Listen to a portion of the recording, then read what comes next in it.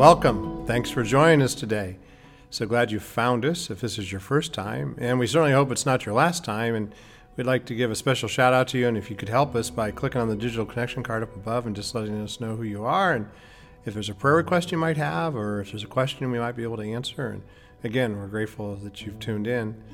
And if this is your spiritual home, we say welcome to you and say we're grateful too for all that you're about, and together as we lean into our time of worship here online. Next Wednesday, February 22nd, is Ash Wednesday, and so we begin the journey of Lent. And one of the things we're going to do here in our outpost is we're going to lean into a 40-day journey as we lean into Mark Batterson's book called Draw the Circle. I'm going to be preaching through the book Circle Maker in the weeks ahead, which is where Draw the Circle takes its root. But the practice we want to lean into, and I would invite you, there's a link here to where you can purchase a copy of that book on Amazon. We would invite you to join us in the journey. There's an opportunity through our friends at Rise FM, Angie in the morning. She does the morning show. She is going to be doing a private group on Facebook. And again, that invitation is here. In fact, here's Angie. I had a chance to have a conversation with her earlier this week. Just think it was such an encouragement when you popped it up on Facebook to say, you're going to do this and you're inviting others into it. Why I started it for myself, honestly, is because I came to that season was like, what's next? I need to do this again. And this time I'm going to invite others to do it. Because I've been looking for ways to try to interact with listeners more. And if that's what God's calling me to do, then I need to do more things like this. And I had during, right before COVID, I had a Bible study at my church that ended up going to Zoom. And then I ended up doing another Zoom Bible study. And it worked out really well because I invited listeners and I had some other people that joined in, and it was really kind of fun. So this is one of those things I said, this is necessary, and this will be my third time going through it. And I wanted to be held accountable for it as well. Yeah. Community is an important thing, and that's give me just the context of how you're going to do this. So since Ash Wednesday starts on the 22nd, and I'm trying to keep it to an hour, a Zoom meeting on Tuesday night, and what we'll do is, the instructions will go out to everybody who's participating to go ahead and read the introduction, because the introduction is not part of any of the days, and then we can watch the week one video that he has. It's about 13 minutes long. We'll do that on Tuesday night. I can do that through Zoom, so it's kind of cool. And then people can start right up on Wednesday. So every Tuesday night, we'll watch the next week's video. Then I'll send out, I'm going to do this through Facebook, through a private group, and then they'll be able to have all the videos for every day as well. And if they want to watch them, they can. Excellent. How to leverage it. Well done. And then if they can't make the weekly thing, I'll have those videos up there too. I just want people to have the options of participation. Sometimes it gets hard. You get halfway through. Like with me, the first time I went through it, my dad passed away. And so it was like, instantly I'm off track, right? And I couldn't finish exactly when everybody else did. And I knew how powerful it was. And I said to my husband, you and I have got to do this one together. And he loves it. And then I knew I needed to do it again. And when I saw that Ash Wednesday was coming, I was like, aha, there's a 40-day period I can use. Absolutely. And way to lean into it, because I think in our contemporary culture, the idea of Ash Wednesday, is really, unless you're in a traditional church, it's sort of lost. Easter being what it is, what a perfect time. So what I said was, Ash Wednesday is a 40-day period. This is a perfect opportunity to do something like this. It's about setting aside a time leading up to Easter, and it's the perfect time. Well, and I've said this on the air before. If you are hungry for more of God and you just don't know what to do next, prayer life, because I know that prayer changes everything. I can tell you it changed me more than it changed the things I was praying about. But if you want to have more of God, this is a great place to start, because God will meet you in that conversation you're having with him on a daily basis when it's your focus, and it's life-changing. And it's going to be different for everybody, but it's going to change lives. And it's going to change not just the people you're praying for, but the ones who are actually doing the praying. Excellent. All right. Well, we'll hope to join you in that. All right. Well, grateful for your heart, for your passion, and grateful that you spurred this along. And it'll be interesting to see how God uses it, maybe even in spite of our efforts, right? Yeah. I don't know what it's going to do. I just needed it for me again. Yeah. I'm just hoping that this time there's just more of a move. And that's why I'm doing it. I'm trying to be accountable, and I needed to reach out to people more. So I'm going to be sending out an email soon to folks who are signing up, because they have to email me to say I'm in, and then I've got them. The email I'm sending out will tell people to read the introduction, and that'll have the Zoom link. So okay. There you go. Great. Thanks for being faithful, and let's see what happens. Let's have a conversation. Yeah. And I think this is fantastic. And gosh, I wish I was over there to hear it for myself, because I would love to be there on a Sunday morning. Okay. Thanks, Angie. Blessings. Right. Have a great day. See ya. Good.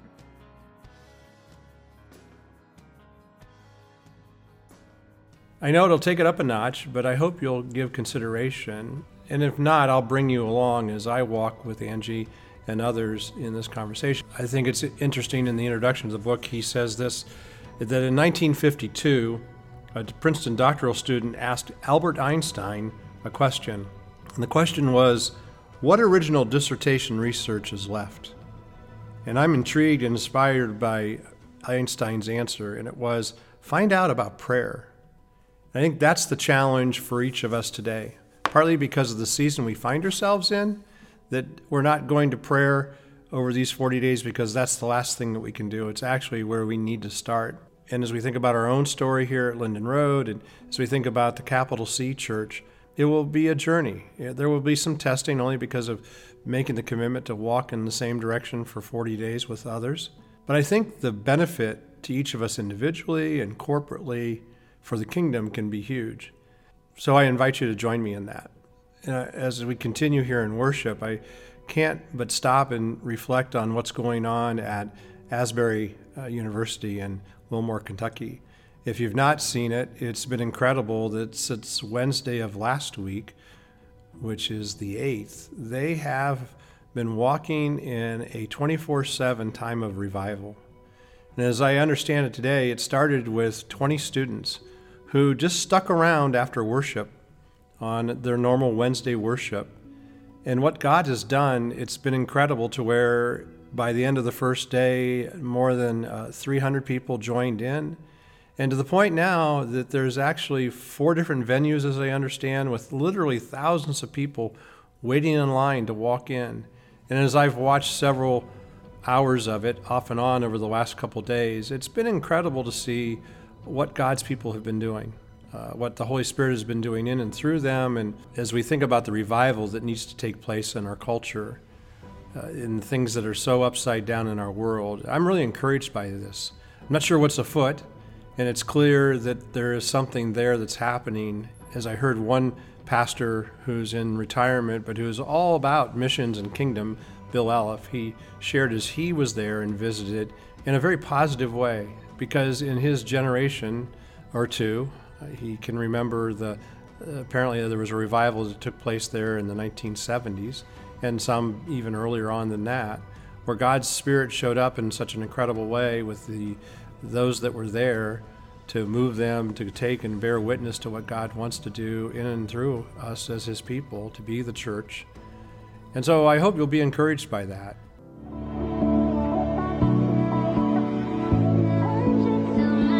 We're out here today, walking around, talking to people, asking them if the church was listening, what would you tell them? The church is very, I don't know, I'm having a problem with the church today.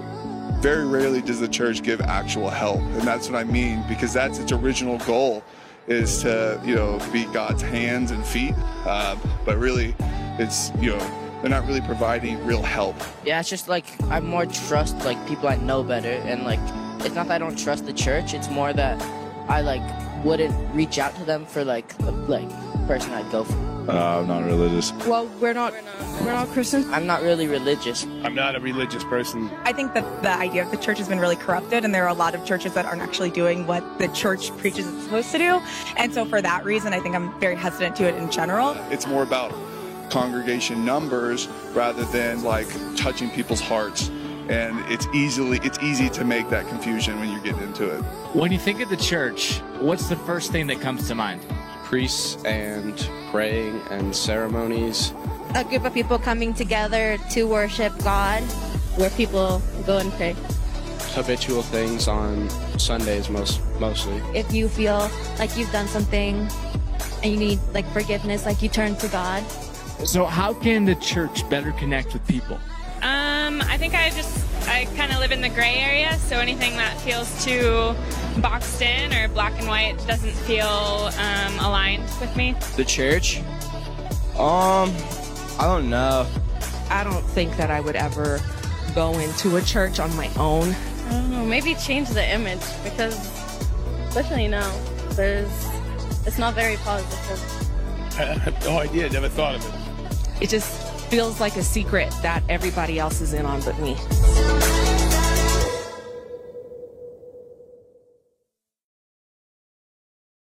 So we're in this series called Church, and as we've leaned into it over the last couple weeks, I want to take this time before I get too far into it and take a moment and talk about the Super Bowl ads that ran from He Gets Us last week.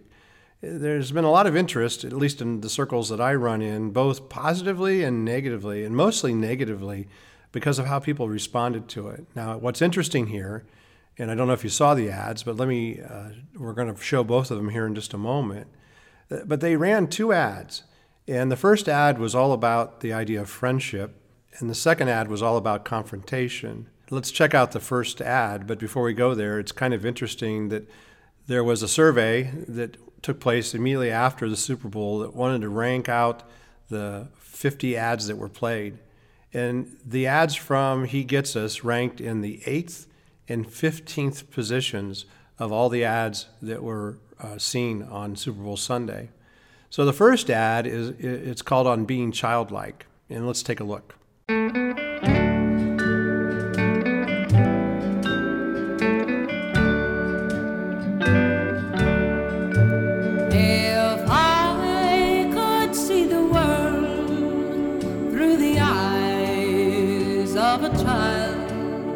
What a wonderful world this would be. There'd be no trouble and no... That was number 8 in the survey. In Matthew 19:14, Jesus says, "Let the little children come to me and do not hinder them, for the kingdom of heaven belongs to such as these." Luke also says in chapter 18, verse 17, "Truly I tell you, anyone who will not receive the kingdom of God like a little child will never enter it." And the whole focus of that commercial was all about having us see clearly that Jesus calls us to be childlike, not to be immature, but to be childlike in our faith, in how we love and how we relate to others. Then in the second ad that ran, and that ran, I think, around 9:45, so it was midway through the third quarter, it's all about confrontation and disagreements. And again, it ranked 15th out of 50. Let's take a look at that.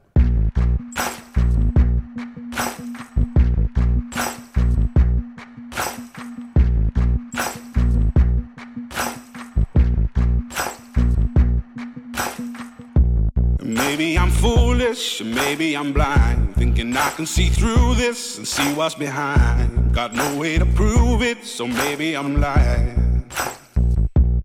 Take a look in the mirror, what do you see? Do you see it clearer, or are you deceived in what you believe?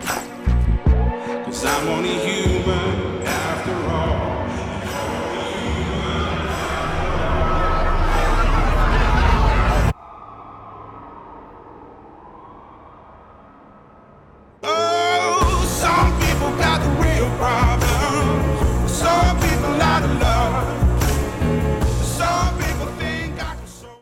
Now, Luke says to us in chapter 6, verse 28, "Bless those who curse you and pray for those who mistreat you."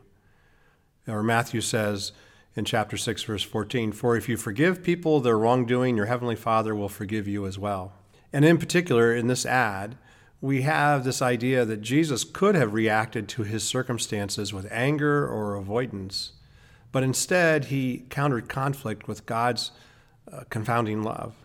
Now, as we think about these things, and again, the disagreements and the reluctance of some to see the benefit of these ads, I need to say a couple things. First is that we need to be discerning. The truth is, when these ads are out there and you can find them on YouTube and share them with others, you don't have to have a formal conversation about these ads unless it sort of pops up in the conversation. And I would encourage you to do that. And over the next days, I'm sure people are still going to be talking about the Super Bowl. And I know the commercials are still getting some traction in terms of people's reactions to them. What we need to be doing is praying for opportunities on how best to have a conversation and how to lean into deepening our relationships with other people about what these ads were trying to communicate. Additionally, I think not only do we need to be discerning, we also need to be curious.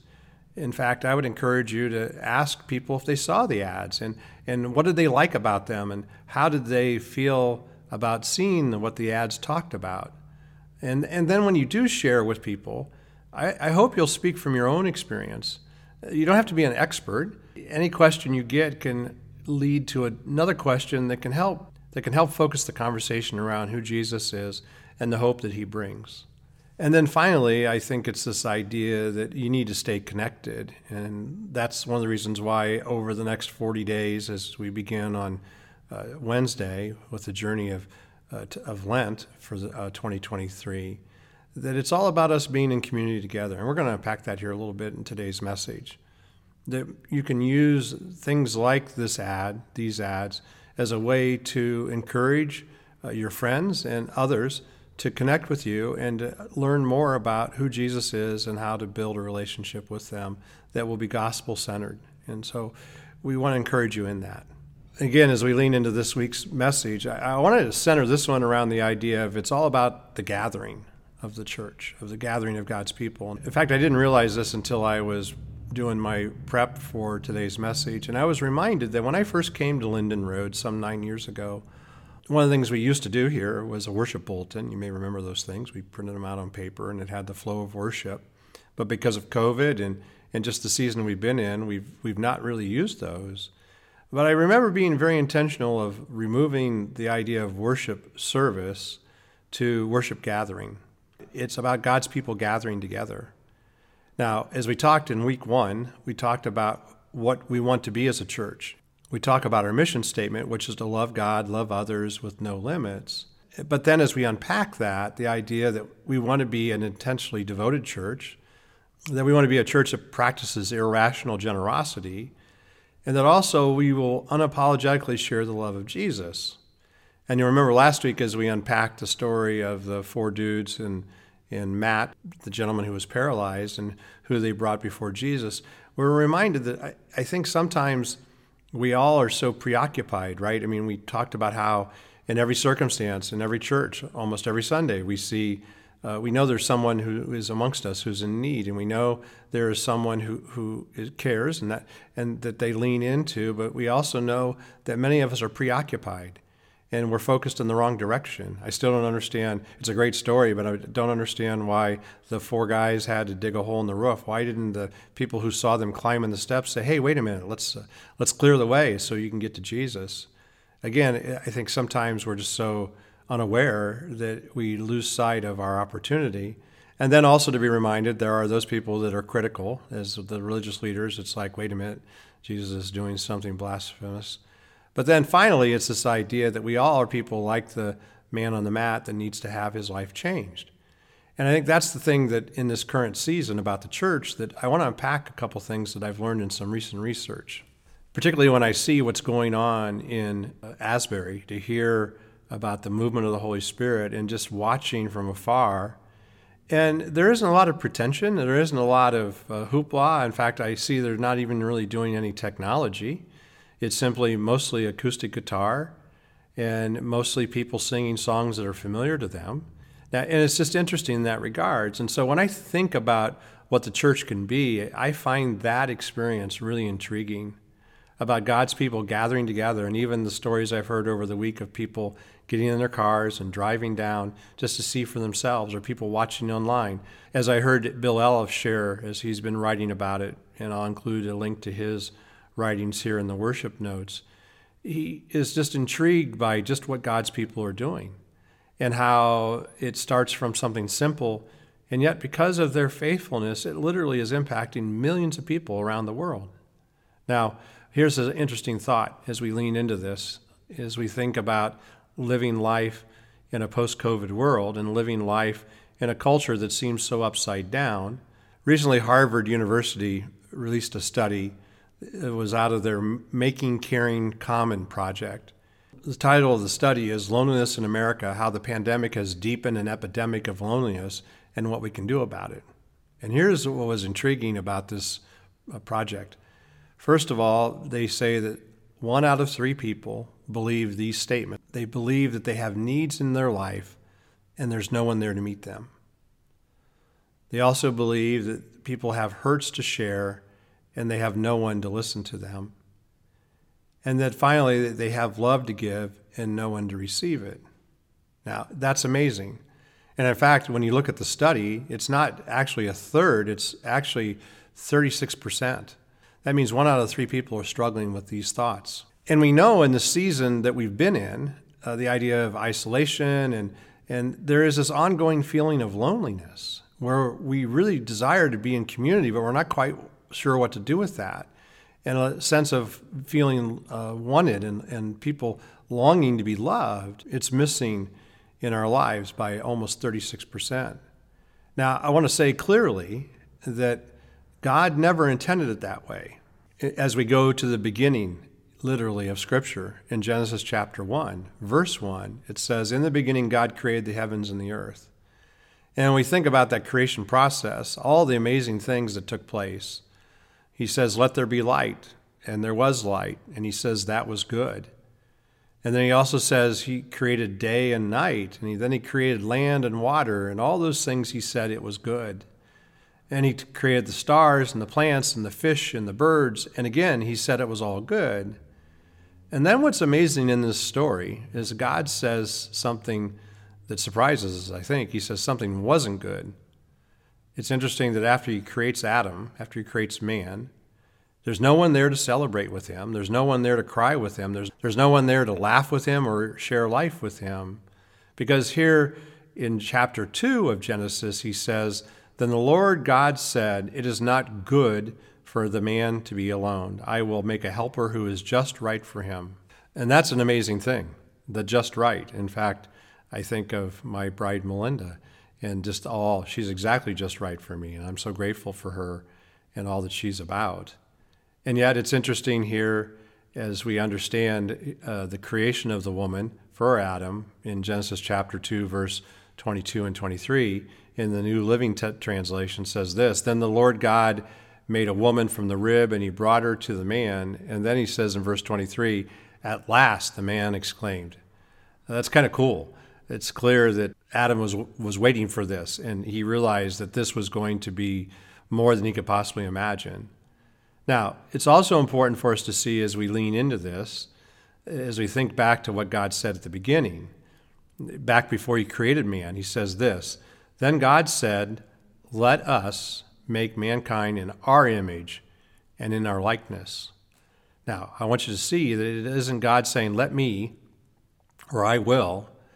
He says, "Let us make man in our image," that it's a plural understanding, which gives us a better understanding of this idea of who God is and his character and his personhood, the idea that God is 3 in 1. And that's a hard concept to get our minds around.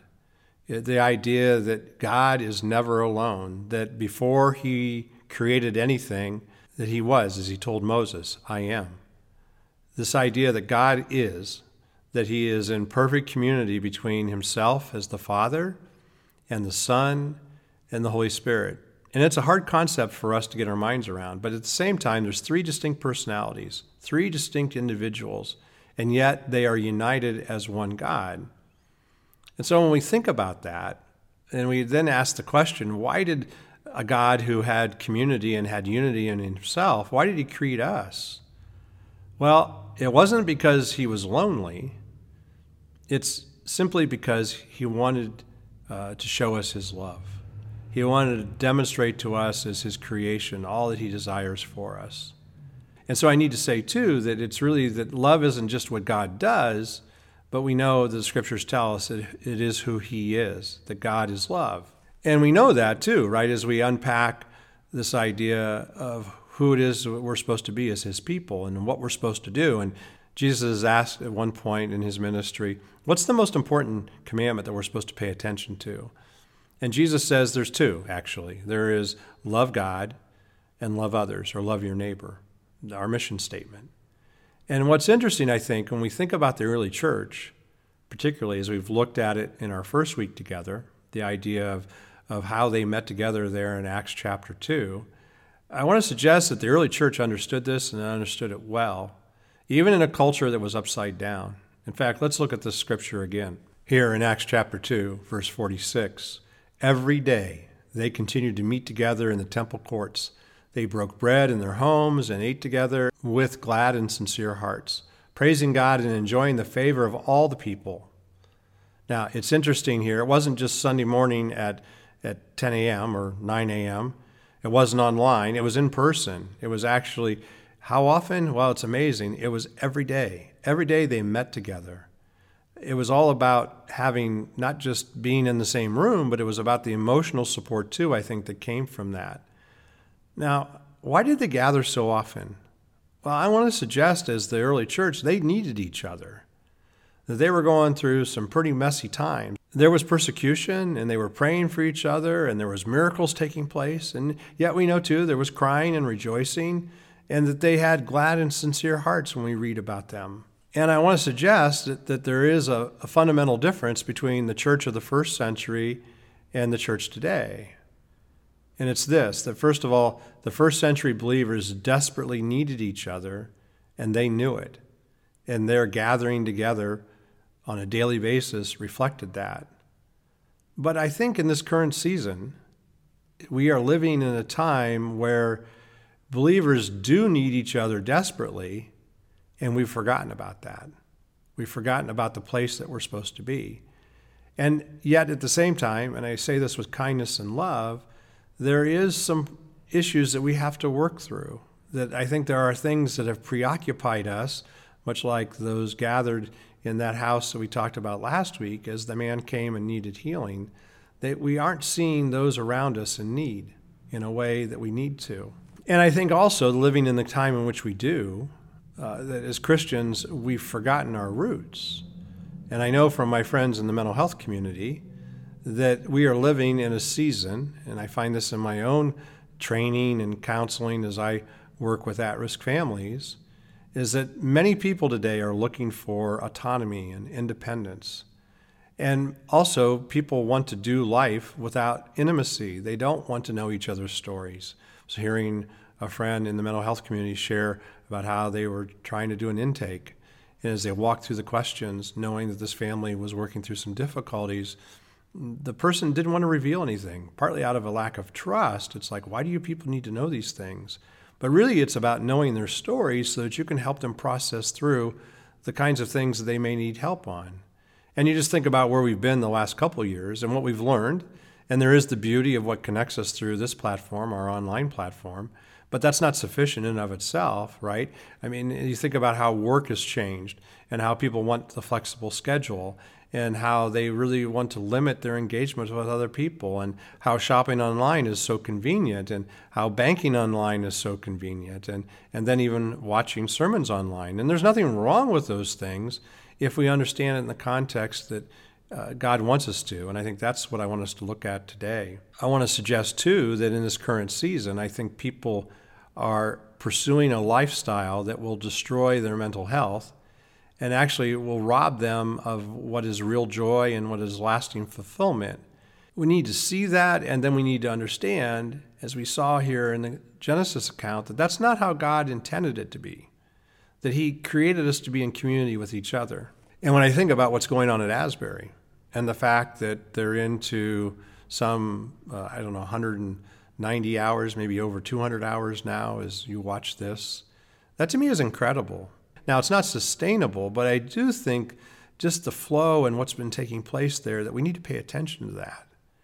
Because I don't know about you, but I want to be a person that lingers in relationships so that after church, we don't rush off, that we have community, that we stay connected in conversations, that we sit and not just wrap things up, but that we actually understand what life is all about. And that in those moments when we do life with each other, that we can encourage people in a way where we can be present with them. So what I want to unpack here is I think about this idea of gathering, why we should gather. What does it look like to honor Jesus as we gather? And 3 different ideas I want to present right now. First of all, we need to gather a gathering of grace. In Philippians, Paul says, "You have a permanent place in my heart. You have remained partners with me in the wonderful grace of God." And we need to be that for other people, that we need to be a church that is non-judgmental. I go back to the He Gets Us ads that were presented at the Super Bowl. I think a lot of the reasons why people push back is they weren't meant for people who were sort of religious. These ads were meant for people that we call the nuns, or maybe even the duns, people who are far from Christ, who need to see what God has to offer in a fresh new way. Because we want to say clearly that it's because of God's grace that we want this church, Linden Road and every other church, to be a place that's a safe place.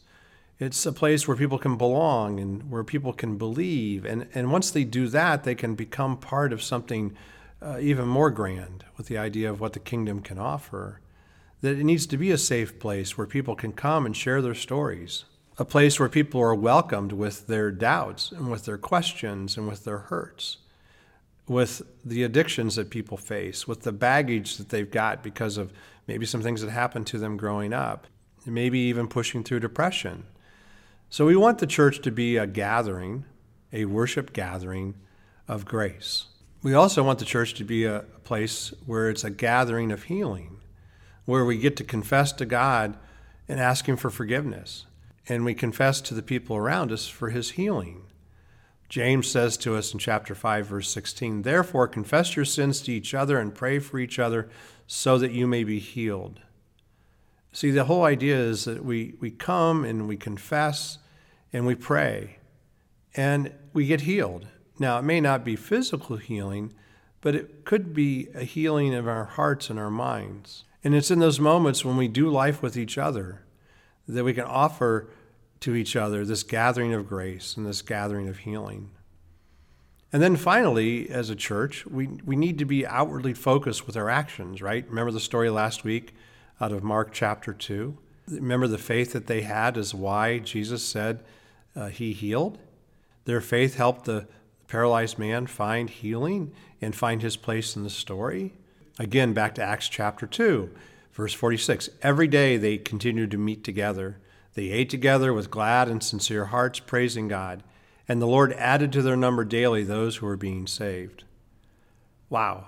And that wasn't just a couple people. That was actually a large group. And that's the problem, I know, too. Over the years, the churches have struggled. That wasn't because of what a couple people did in a small group. It was about them living together in community with each other. Now, in the Scriptures, in the New Testament specifically, there are 59 different one another's, the things that we're supposed to do with each other. And obviously, we don't have time to list them all out here today, but let me just go with a couple of them. First of all, we're supposed to serve one another. And that's what I think we do well here at Linden Road as a small church.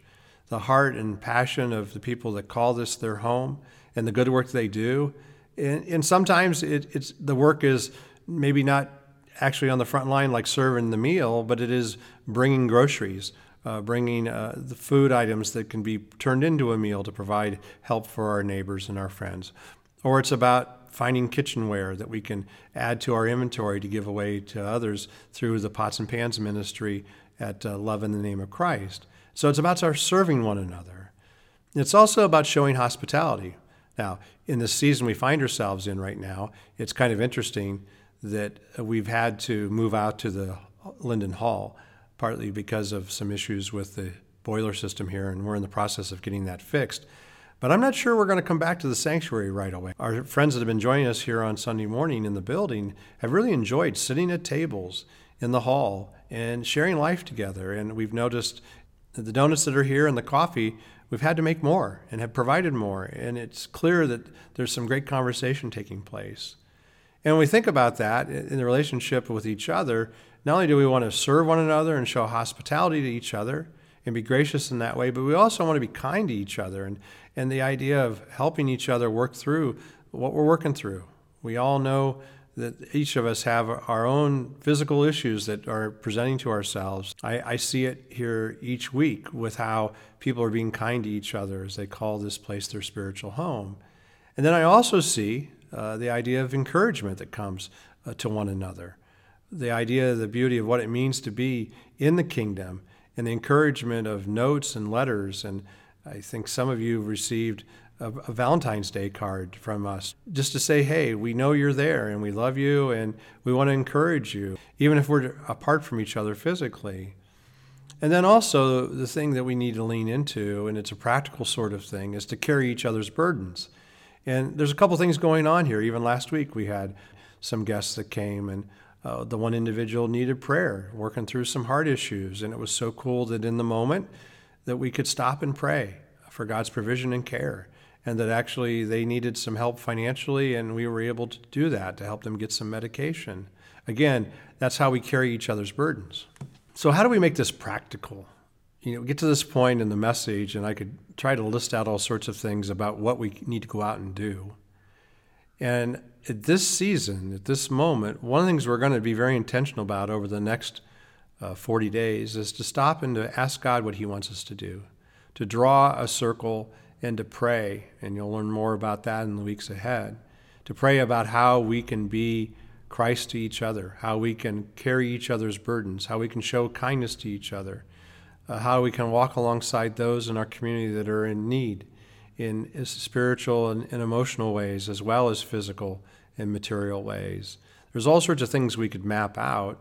And as we think about what we've talked about over these last couple weeks, I just want it to be simple in a very practical way, is where you could love someone as God has loved you.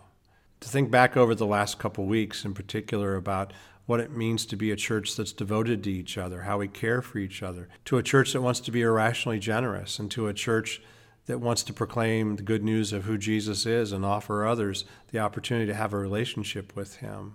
And where it can get practical is by simply being aware of those around you. When you see someone who is in need or someone that is hurting, someone maybe who's lost a loved one, that you don't just leave a comment that's so easy to do, but you maybe pick up the phone, or even better, how about going over to their home and just sitting with them? Silence can be awkward, but it can also be healing, and in those moments, or because when you're hurting, someone will do the same thing for you. And so over these last 3 weeks, we've talked about this idea of what it means to be the church, who we are and who we desire to be, and to be reminded that we are the hands and feet of Jesus, and that it is our privilege and opportunity to walk alongside other human beings. Remember that statistic at the beginning from the Harvard study that 1 out of 3 people are dealing with loneliness and just need to know their place in the story. And we have an incredible opportunity to help them see in a whole new way about God's love, his confounding love that comes to us in a way that we just don't understand and aren't quite sure what it's about, but it's about our ability to gather as his people and encourage each other as we worship him, but we do that through acts of service and living out our faith in very practical ways. That's who the church is. That's who we get the opportunity to be, and the opportunity to be present with each other in those moments when life is complicated, but also in those moments when life is joyous, that together we get to worship God through our acts of service with each other, to know that that's what it means to be the kingdom. And so I encourage you in that as we all together be the church. Let's pray. Father, we're grateful for the work that you have done in and through us. Again, we celebrate in our context over 200 years of your working in and through a particular people here in Mansfield. And we just pray now today that we can be people who are bold and have courage to lean into new conversations and opportunities, and together to offer others the hope of the gospel. Jesus, we thank you for your life, and Holy Spirit, we pray that you would seal us into that good work, and we pray it in your strong name. Amen.